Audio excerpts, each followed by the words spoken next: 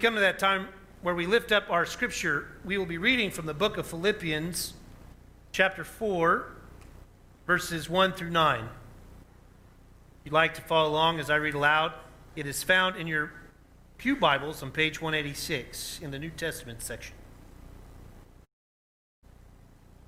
Therefore, my brothers and sisters, whom I love and long for, my joy and my crown, stand firm in the Lord in this way, my beloved. I urge Euodia and I urge Syntyche to be of the same mind in the Lord.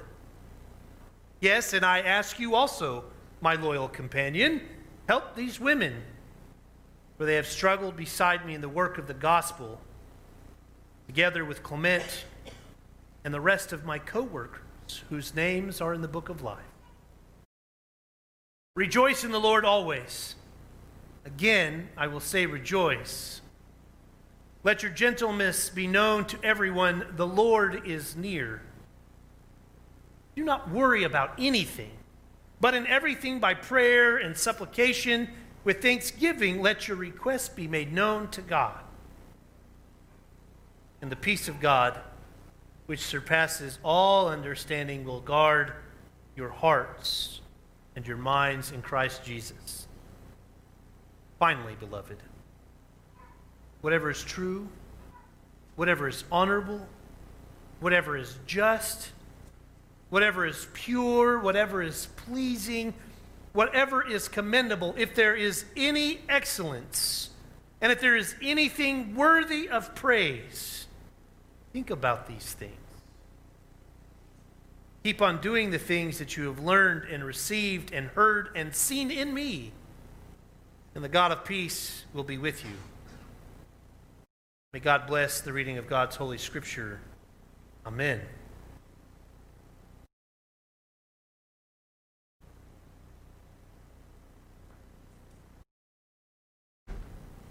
I love this passage of Scripture in the sense that we have a conversation about two people that had an argument. And somehow, he's encouraging the community of faith to help them in the process of this. The other part I love about this passage of Scripture is that both these leaders of the church are named, and they happen to be women. So here's proof that in the first century, you had women in leadership in that area. Philippi, being up north of Nazareth, and even further north in Jerusalem, this was not necessarily unheard of, but having Euodia and Syntyche leading the church and allowing them to have this conversation is kind of beautiful. So here is clear evidence that there was a dissension in the Philippian church. So serious that maybe even the breach among the community may have been the real reason for Paul's writing. You see, the thing that I love about Paul, and I despise about Paul, is that he has a tendency to write letters on the good days as well as the bad. So like if they mess up, like he writes to the church in Galatians, you foolish Galatians, why would you ever listen to them? He slams the Galatians, telling them that they're making really bad choices and that they're, in my vernacular, dum-dums. Then he has this beautiful way of talking to others like he does here in Philippi. Notice the sensitivity in which the way that Paul handles this situation. He affirms their value by recalling how they both have struggled beside him in the work of the gospel. We were talking about this in my Sunday school class this morning, that whenever you have two people together in a room and you ask them what's the most important thing, you're going to get three answers from two people. Now imagine what would have happened if you had 12 people and said you need to come up with one idea. Well, you could see the problem. And there's a couple ways of dealing with this when you talk about church conflict. You could be really hardcore like Paul does to the church in Galatians, and it just doesn't ever work well. It never works well for a leader of the church to stand in front of a congregation and say, "You foolish people of ... Yeah, never works well. Or you could do it like Paul does here in the moment and say, in the midst of pain and conflict, rejoice. That's why I loved the fact that Paula chose this for our prelude this morning. Rejoice in the Lord always. Again, I say rejoice. And like I said, I couldn't help it this time. I felt it. I was like, rejoice in the Lord always. Again, I say rejoice. You just can't do it without doing that. And the Spirit moved me. That's right. But in the midst of this, you always find yourself struggling in the gospel as you work alongside others because you might have differences of opinion.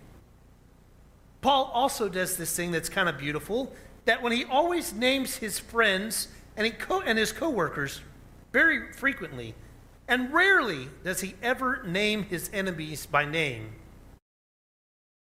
which to me is even more beautiful, that he names Euodia and Syntyche in such a way that they are his friends as well as his colleagues.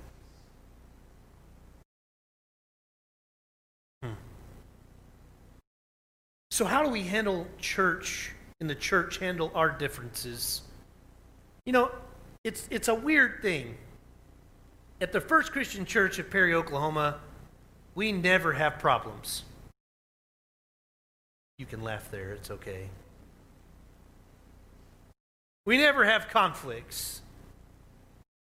And the beautiful part, and I mean this sincerely, is that one of the things that's kind of beautiful about our churches is that if we disagree on something, we don't lash out at one another. We discuss it. And we discuss it in such a way that we want each other's voices to be heard in a way that honors that relationship with one another.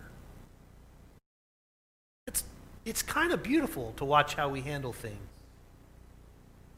It's kind of awesome to see how we work together as committees and teams when one person feels called to this and one person feels called to that. Here we try to make all of those things happen in the best way and the most feasible way to make that happen together. Yeah, I'm a little proud of our congregation. In this moment, Paul talks about working together as church. He says that we should always find an opportunity to rejoice about the conflict, to not allow the conflict be the problem, but rather the answer to the problem. I want you to think about this for a second. If there's conflict, what Paul is saying is that means that you love each other enough to voice your displeasure. But you want to do it in such a way that honors one another. I used to say this when I work with couples, when I do the premarital counseling before they get married. I always tell them that there comes a point when every relationship gets to a fight. There's nothing you can do about it. Sorry, it's going to happen. A couple that says they haven't fought, well, I don't know how that works.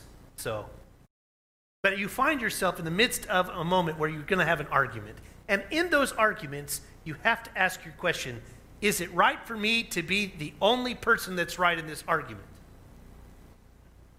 Or do I value the relationship more than being right? It's a hard question to answer. In our world, we have to be right all the time. It's super easy for us to be right because it's our life. It's our existence. It's our journey. And if you want to be along with it, you got to do what I say. But that's not how relationships are supposed to work. That's not how communities work. We must put aside our feelings and work together so that all of our feelings are heard. That's why it's hard to be a large community of faith.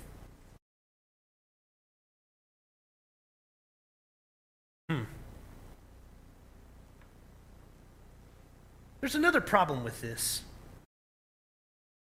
In every conflict, I don't care where you are, whether you're in a relationship or you're working with the church, there's always something underlying that causes the conflict to happen.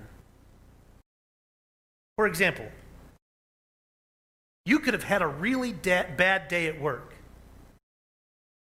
And you could have really had a bad moment and you have not had a chance to talk to anybody, and you have this just kind of building up inside of you. And what I like to refer to this as the grenade effect. What happens is we start stockpiling all of these bad moments because we don't want anybody to know. Because if it shows that we're having a problem, then it shows what? Weakness. And God forbid we show any moment of weakness. So what happens is we build this grenade inside of us that we call stress and anxiety. Until eventually you have no choice but you launch the grenade in a group of people, maybe it's family, maybe it's your friends, and it explodes. And everything that you've been holding back explodes, and the shrapnel from everything that's going on is hitting people and bystanders everywhere around you. And at the end of the day, the stress and anxiety that you were dealing with is still there, and you've added to it.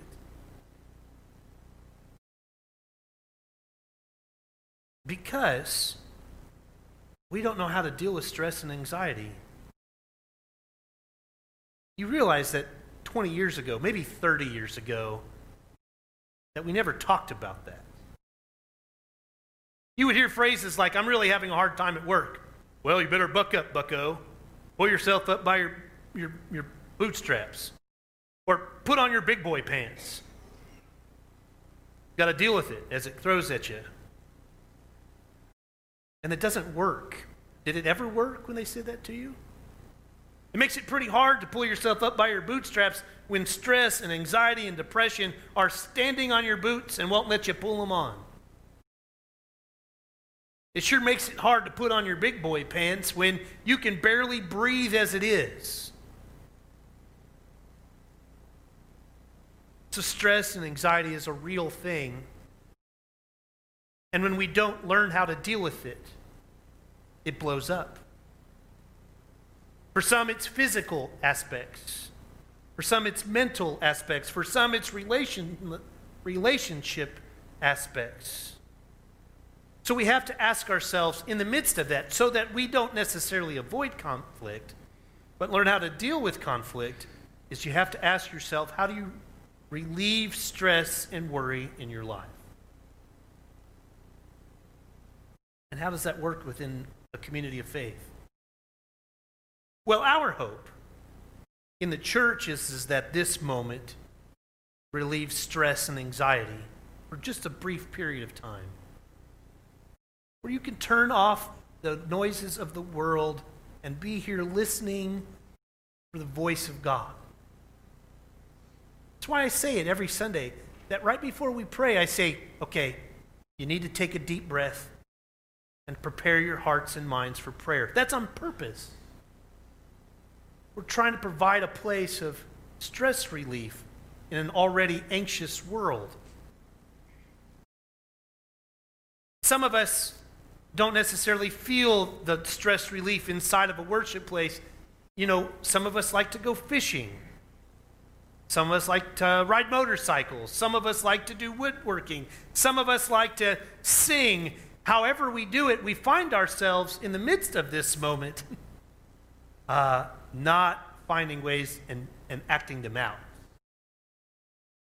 I mean, since March, we've been kind of locked up.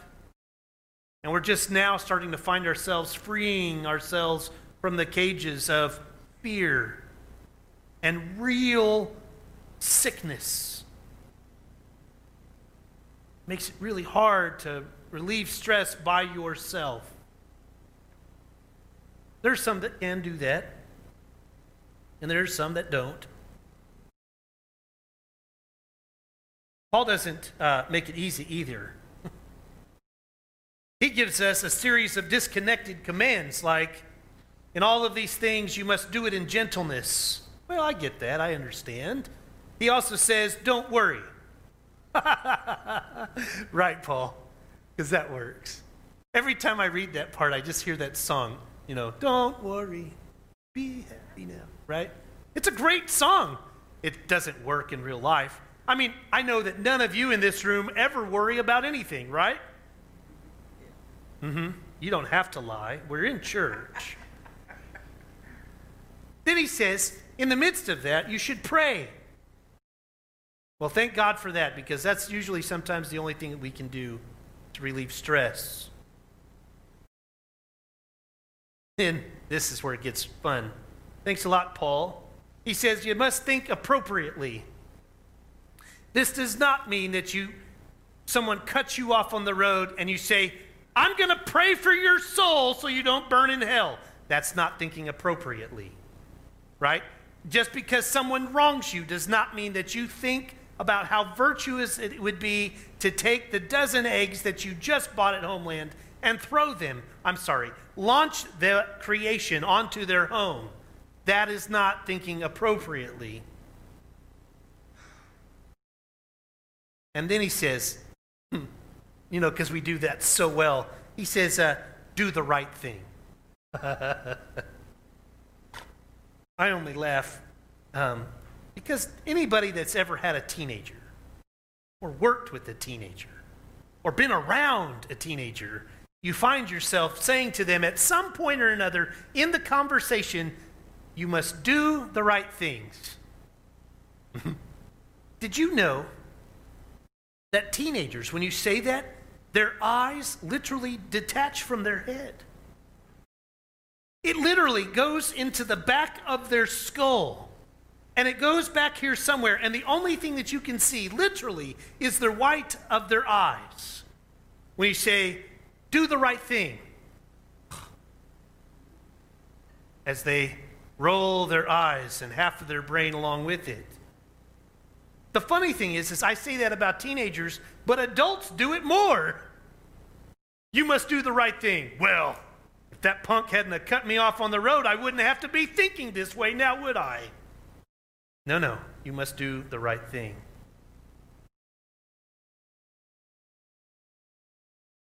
How does our thinking affect the way that we feel? Here you have Euodia and Syntyche, who obviously had a disagreement, but Paul urges the church to help them in the midst of this, not to, take sides, but to help them in the midst of this. And he tells them, you should be gentle, and you shouldn't worry, and you should pray, and you should think appropriately. He's telling them this because they don't do it currently. Does this sound familiar? A lot of times we find stress here because we think differently than we do when we walk out those doors. He's not chastising them here. He's not saying, get it together, Euodia and Syntyche. He's literally saying, get it together. Be servants of one another. To value the relationship more than the argument. To do these things in gentleness, by not worrying. How does it affect our relationship with God and others when we think this way? What does it mean to be of the same mind that Paul's proposal brings to this moment?